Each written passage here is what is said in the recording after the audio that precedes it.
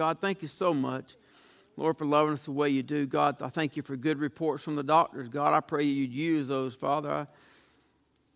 I pray the doctors would see that he's not a rare case. He's just a miracle in the hand of God, Lord. And you look at Tyrone, you look at all the answered prayers that we see, God, all the things that you've done for us. God, help us to remember to say thank you, God. May we never be like the 9. Father, I pray you'd help us to be the one that turns around and comes back and says, thank you for passing my way. Thank you, God, for reaching down and saving my soul, healing my sick, touching my need, even meeting our finances. God, I pray we'd never be the ones, God, that just go on like it didn't matter. Help us, Father. We just want to be pleasing to you. God, I ask you to bless this word tonight, Father, as it comes straight out of your book. I pray you give teaching to us, Lord. I ask you to teach our hearts something, Lord, that we might walk out more eager to serve you, that we might walk out refreshed, God, and ready. Lord, I pray you'd brighten the light that's within us tonight, that when we walk out into this dark world, we can shine brighter tomorrow. God, we love you so much. We praise you in Jesus' name. Amen. We're here in 2 Corinthians chapter 4. We left off last week at verse number 4, so I'm going to pick up there reading verse number 4 tonight. We'll go on down to 5 and 6. Not sure if we'll have time to get on down any further than that or not, but we'll see. Verse number 4 we looked at last week briefly, in whom the God of this world has blinded the minds of them which believe not, lest the light of the glorious gospel of Christ, who is the image of God, should shine unto them. For we preach not ourselves, but Christ Jesus the Lord, and ourselves your servants for Jesus' sake. For God, who commanded the light to shine out of darkness, hath shined in our hearts, to give the light of the knowledge of the glory of God in the face of Jesus Christ. Thank you. You can be seated. You know, we looked at that Sunday, and we'll get to it a little bit more in here in just a minute. But Paul dealt with the enemy of the gospel. He talked about the one who has blinded the eyes of the lost. In verse number 5, he turns to the missionaries of the gospel. That's what you and I are supposed to be.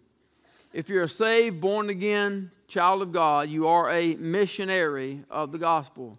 You may not be called to a foreign mission field. You may never be sent overseas. You may not be called to be a missionary to the United States. But you are a missionary to your home. You're a missionary to your community. You're a missionary to your surroundings in your neighborhood. You're a missionary on your job site. If you are a child of God, then we are to be missionaries. We are to be walking, talking, breathing examples of what God has done in us and what Christ can do through us. So Paul says that we don't preach ourselves.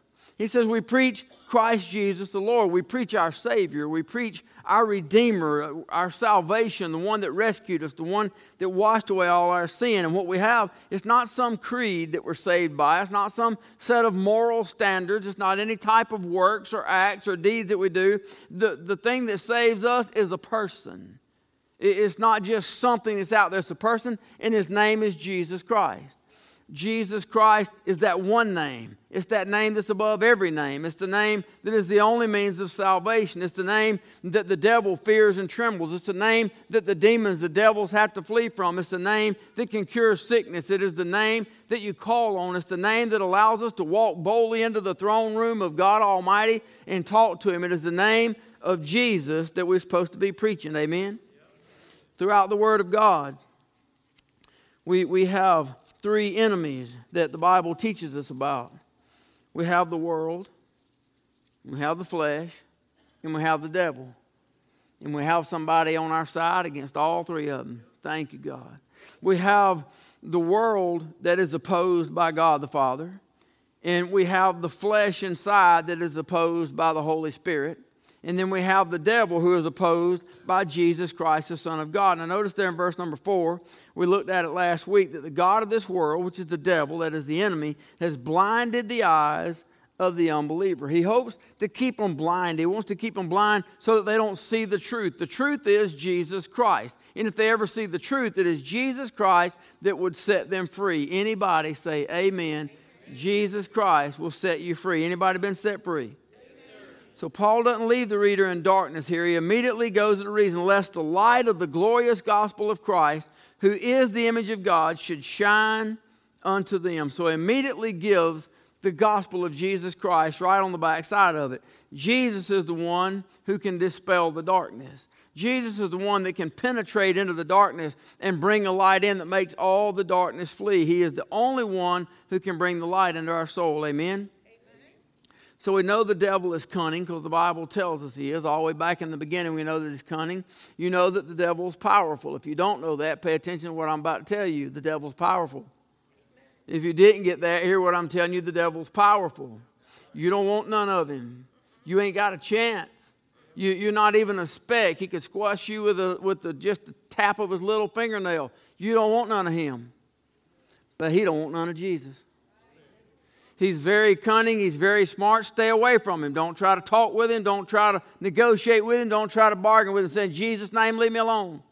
In Jesus' name, stay away from me. But in Jesus' name, we have power over him. The devil knows that he has no authority in the name of Jesus, and he hates that. It is his goal to keep people in darkness. He doesn't want them to know the freedom that comes in the name of Jesus. He doesn't want them to know what you and I know. He didn't want us to know it. Anybody know what a burden was lifted off you the day you got saved? Did anybody change? Anything got different? Anybody thankful right now for how happy you are knowing that Jesus Christ is your Savior? Anybody happy with the light that's in you? He didn't want you knowing that, and he don't want them knowing that. And he's doing everything he can to try to keep them in the darkness because he does not want them to know the truth. The truth is Jesus, the Son of God, will set you free. Verse number 5, he says, we preach not ourselves, but Christ Jesus the Lord. But then he goes on and says, ourselves, your servants for Jesus' sake. The word that he uses here for servants is a bond servant. A bond servant is nothing more than a slave. They have no rights of their own, no thoughts of their own, nothing that they do for themselves. Everything they do is at the beck and call of another. Everything in their life is designed to please another. He uses the word that is a bond servant. Paul uses this word in the letters that he writes here in the New Testament. He uses this word some 30 times to call himself a servant to the Lord Jesus Christ. Paul says, I'm not here to make a name for myself. I'm not writing letters to make a name for myself. Everything that I do, everything in me is for the Lord Jesus Christ. It is his job to reach the lost with the gospel of the Lord Jesus Christ and to disciple the saved that they might grow in the grace and the knowledge of the Lord Jesus Christ. Guess what our duty is? The exact same thing as the Apostle Paul. It is to reach the lost and it is to disciple the saved that people might grow in the grace and knowledge. Now, if we just think, I realize you really can't comprehend it. We put the cross up. We do the Easter play. We see it. But in reality, you can't even begin to comprehend what Jesus really did for us. You can't really comprehend the pain. You can't begin to comprehend that level of suffering, that level of beating, knowing that at any moment he could have called and the Father would have sent 12 legions of angels, destroyed everything, and we might have never even existed. Or worse than that, we would have existed and ended up in hell. There's no way to really fully fathom what he did. But with everything in you, if you just take just a minute and try to think as much as you can about what he has done for us, it ought not be hard for us to want to be a bondservant to him, to try to do everything we can for him. Verse number 6, it takes us back to the beginning. Now, we didn't make it here last Wednesday, but y'all know I used this Sunday morning. I was studying this Wednesday, and the Lord gave me something for Sunday, but I used this verse Sunday morning. For God commanded the light to shine out of darkness. If you remember, I said Sunday morning that the Apostle Paul takes us back to the beginning. He takes us back to the light, but then he takes us beyond the creation story and he takes us to the redemption story. And that's some of what we looked at Sunday morning. But I want to show you something from that I really wouldn't probably get into on a Sunday morning. And sometimes I'm careful about things and even stuff from cults and different stuff, not teaching things. So I don't want to give you anything to get you astray. But this isn't anything to get you astray. It might put you in another line of thinking. Because the truth is, this may be something you've already heard anyway. The world loves to debate the Bible. Anybody say amen? They don't really want to debate the Bible. They want to try to prove it wrong. But you can't prove something wrong that has no faults. But it doesn't stop them from trying. Because the devil has blinded their eyes. So they only see the parts they want to see, and they bring it in. And what they want to say is that there's things in the Word of God that are different. And one of them is more of a vision. Anybody ever heard of the gap theory? Raise your hand if you ever heard of the gap theory. Got a few people heard of the gap theory. Well, it says there, in the beginning, God created. So that means there's no doubt about where everything came from. In the beginning, God created, and then it goes on the heaven and the earth. So there's no doubt about where the heaven and the earth come from. And then it goes on to verse number 2. But the world is always trying to look for some flaw. They're always looking for something. Verse number 2 says that the earth was without form and void, and darkness upon the face of the deep, and the Spirit of God moved upon the face of the waters. So here's the question they'll ask. So did God make something that was useless? Did God make something that was dark and void? Did God make something that had no light in it? Why would God make something that he had to fix? I'm just telling you foolish questions that people like to ask. There's those in the gap theory, and I will go ahead and tell you I'm not one of those. I'm a literalist. I take the Word of God exactly the way it's written. I don't try to fill in the gaps. I don't try to figure out the things God hadn't told me. There are things in that book that God ain't told me, and I'm okay with that. I'm content with that. In the beginning, God created the heaven and the earth. The earth was without form and void, and darkness upon the face of the deep. The Spirit of God moved upon the face of the waters, and God said, let there be light. What was the light? I have no idea, nor do you. You have your own opinion. I have mine. I've done an awful lot of study, but what you cannot do is you cannot take the Word of God and prove what that light was. In verse 16, he made the sun and the moon. So what was that one? I don't know. I know what I believe it is from an awful lot of study based on the Hebrew word that's there. But there's just things that's simply there that God doesn't give us all the pieces. He gives us a puzzle and there's like little pieces out. And it's not our job to try to fill them in, but that doesn't stop people from trying. Amen? So I'm just telling you, I'm a literalist. God said, let there be light, and there was light. They say, well, there's no way that God would have made it in darkness. God would have never made anything bad or used for bad, or God could have never made anything that was less than perfect. God made a tree that he knew would become a cross, that he knew his own son would be on. Don't tell me you know the mind of God. Don't tell me you think you know what God's doing. If God said he made it dark, he made it dark. If God said he made it void, he made it void. And he made it that way for a purpose. But the ones that believe in the gap theory, to me, it's somewhat of an attempt to kind of meet evolutionists where they are, if you will. Because evolution says that the world is millions and millions of years old. Well, if you take a literal 6-day creation story according to the Word of God, and I'm curious to see how this creation museum is going to buy into all this. I'm looking forward to going and seeing what all they're putting there. But based on that, the world is just a few thousand years old. So what the gap theory says is in the beginning, God created the heaven and the earth. Period. That's where it stops. They say there's a gap between 1 and 2. That gap can be several thousand years old. It can be hundreds of billions or trillions of years, but there's a gap. In the beginning, God created the heaven and the earth. Period. And there's all kinds of things that they use there. Or Satan was cast out, and this is where Satan was, and that's why he's the Satan of the world now. And there was a great battle that took place here, and the light was knocked out. Well, I'm sorry, but you can't knock the light out because the light's God, and the light don't get put out. You can't turn off the light. You can't take out the light. When you're dealing with God, the devil couldn't have won. There couldn't have been a battle that was so bad that it left it dark, because that would have meant that the devil won, would it not? But that's what they put in. They put all kinds of reasoning there, things that try to cause this darkness. But then on the backside of it, they say that they still believe in the 6-day creation, that after that then God come in and made the light, and they try to pick up in the 6-day creation. It's called a gap theory. I'm just telling you that because you'll hear it sooner or later.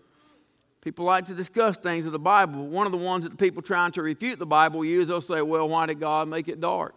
Well, I guess because he wanted to. Why don't you ask him? Get saved, you can find out.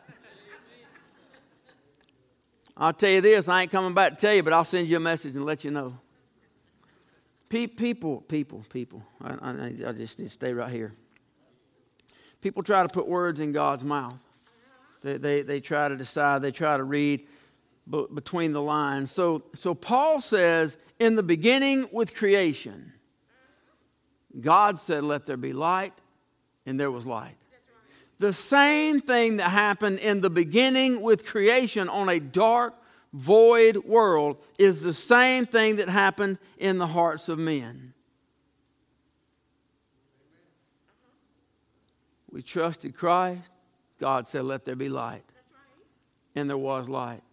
So Paul takes that story and he puts it in For God, who commanded the light to shine out of darkness, hath shined in our hearts to give the light of the knowledge of the glory of God in the face of Jesus Christ.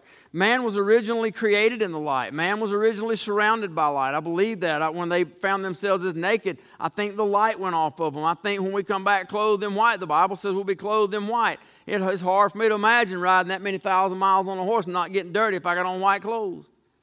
Anybody ever rode a horse? You just get dirty just being around them. They're awesome, but you still get dirty being around them. I believe it's a light. That's the glory. It's like the glory of God. But man was in light at the beginning. He had a relationship with the light. He walked every morning in the coolness of the garden, the coolness of the day in the garden. He walked with the light. He had that relationship until sin tempted man. Man failed and darkness entered in. And Jesus came to dispel the darkness. Just like the light of creation, the light of redemption is stronger than the darkness. You've heard me say it a lot of times. That's why I believe if you truly are saved, you'll act like you're saved. That's right. Amen. Light and dark can't live in the same house. Light and dark can't abide in the same vessel. It's either light or it's dark. There's no way that the two can mix. There's nothing there. When light's present, darkness has got to go. It can't be in the same. So if you're living a dark life in a dark way, well, I'd have to wonder about how much light is actually inside.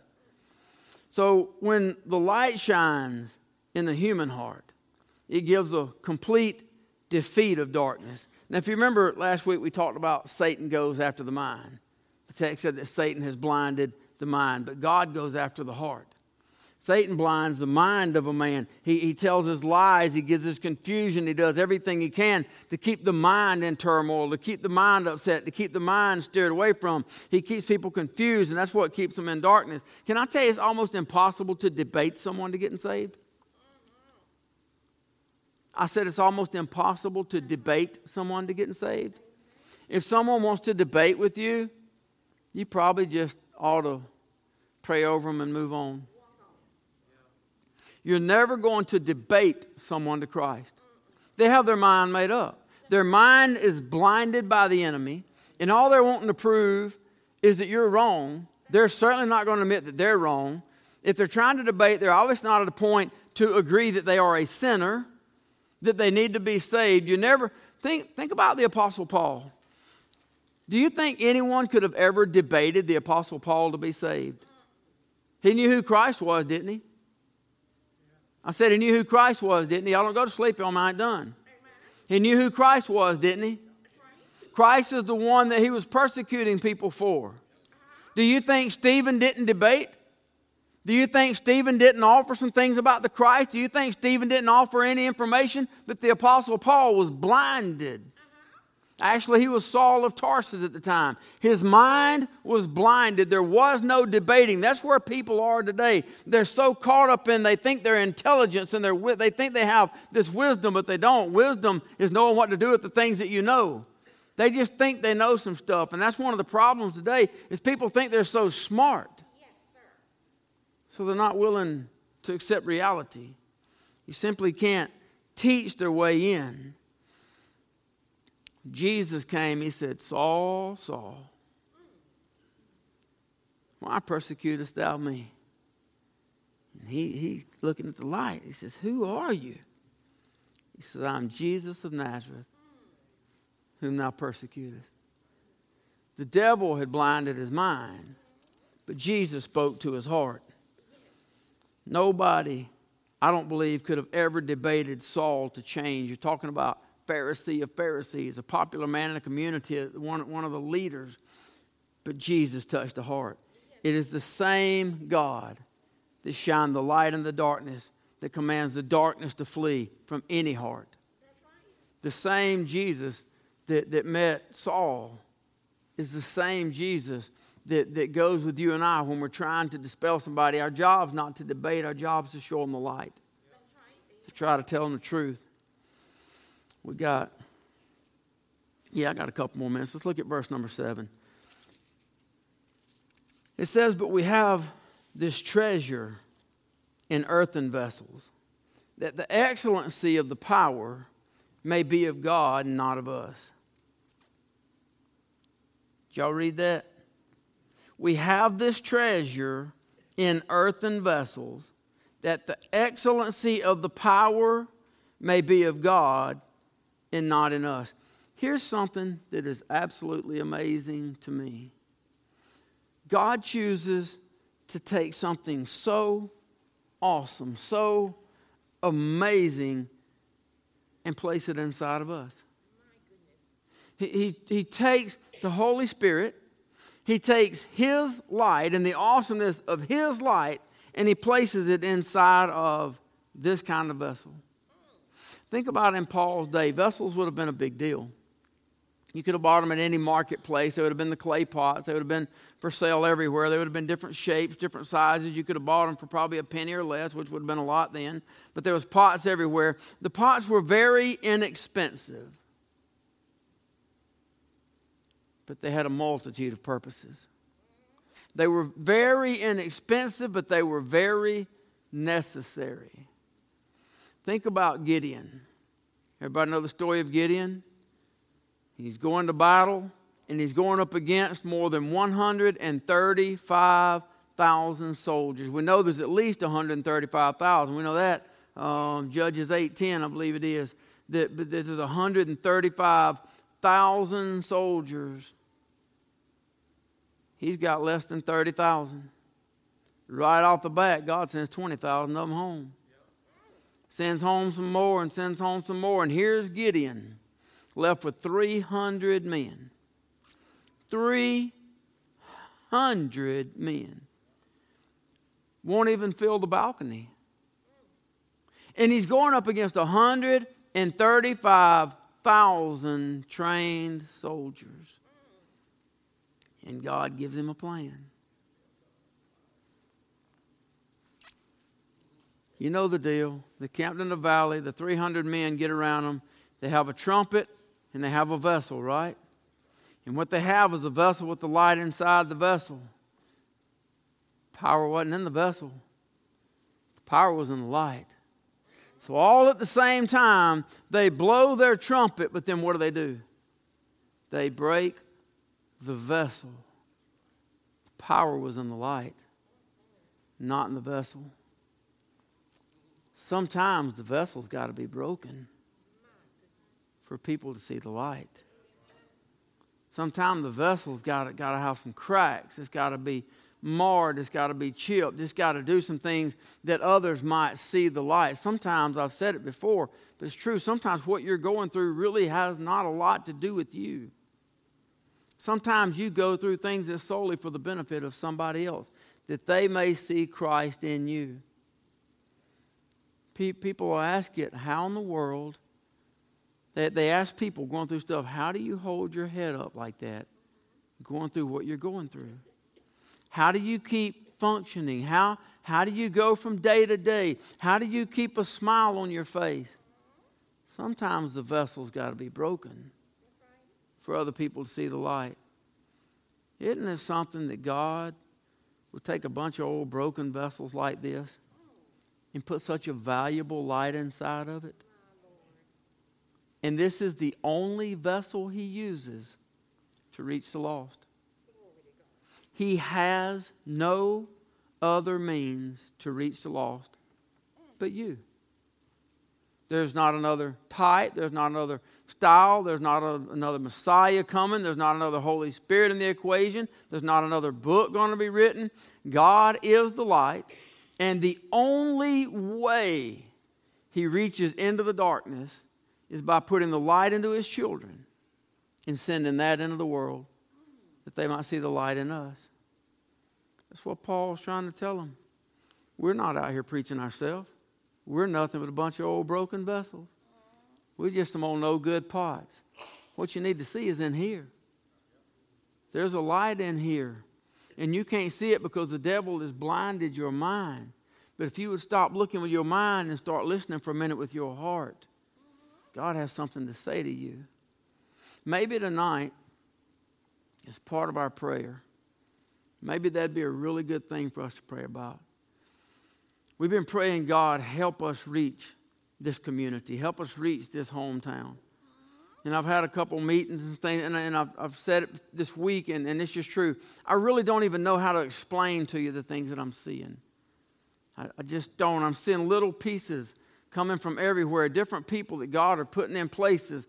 But I feel like one day you're going to see it all come together, and we're going to see God do something mind-blowing in this town. I just see little pieces coming in from all directions.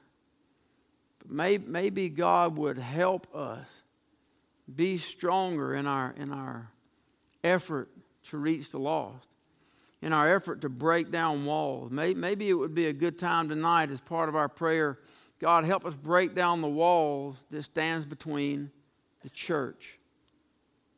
One of the things that bothers me that I still see is there are still some out there who have walls. They don't partner with another church. That's a problem. We are all one church. We are all the body of Christ. And we must stand together as one if we're going to reach that community. And as long as there's division between the different buildings, it's going to make it that much harder to reach the lost. Yes, Lord. So that'd be a good thing to add to our prayer list tonight. God, help us break down walls that people might see the light in us. And while we're at it, we tell him thank you for putting such an amazing light in such a pathetic vessel. Yes. Let's take a few minutes and pray tonight. You certainly, the altar is always open and always a great place to pray. As many of us, you will come to the altar. You certainly can pray where you're at or wherever you need. You can come down and use one of these front rows if you need a place to sit. You can sit here on any one of the front pews or even on the steps. But I do want to ask while we're praying, everybody is praying in one accord. Is there anybody in here tonight that you do not know Jesus Christ as your personal Lord and Savior? You do not know that if you died tonight, you'd go to heaven because you trusted Christ as your personal Lord and Savior. Right where you're at, slip your hand up and say, I do not know that I'd go to heaven. I just don't want anybody to leave here without having had an opportunity to know Christ as a personal Lord and Savior.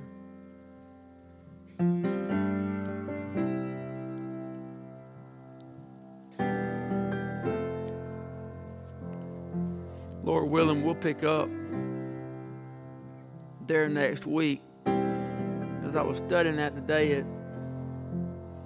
I really don't have time to go on into it. Paul begins to talk about some of the turmoil that goes on in life. He begins to talk about some of the trials and some of the tribulation right on the backside of talking about the light. It's crazy how sometimes you just see something, you've never seen it quite like that before. That God took something as awesome as the Holy Spirit of God, His own light, and placed it inside something as simple as me. Something that once walked in darkness, lived in darkness, was everything in darkness. God placed the light inside.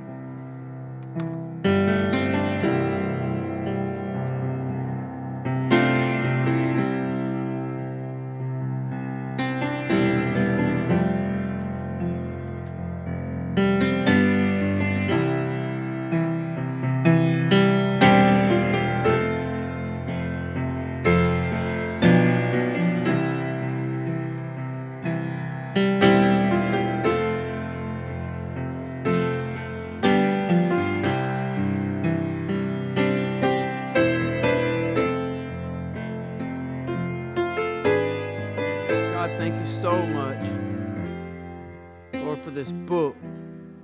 God, I thank you for the light of the gospel. God, I thank you for a word that penetrates into the darkness and makes it flee. God, I thank you that in dark storms and dark troubles and dark times, dark trials, that I can go to this book, Lord, and it brings light into the darkness. God, thank you for giving us this book, God. Thank you for this word. Lord, we thank you for the precious blood of Jesus Christ. It cleanses away sins. It pulls us out of the darkness. I thank you for the sweet Holy Spirit that brings light into our souls. And God, I pray you'd help us to walk out of this place that our light would be brighter, God. I pray you'd help us, Father. I pray you'd make the light so bright in us that we would glow like a lantern, God. I pray that the light would penetrate through us, that people might see the light. God, I pray that our light would be so real and so warm and so inviting that the world wants to know what is it that you have, that they might want it, God. I pray you'd help us to live it, Father. I pray you'd help us that people see Christ in us and Christ through us. Lord, we love you. You've been so good to us. We thank you in Jesus' name. Amen. Amen. Well, if you got young ones, they're down there and they're wet.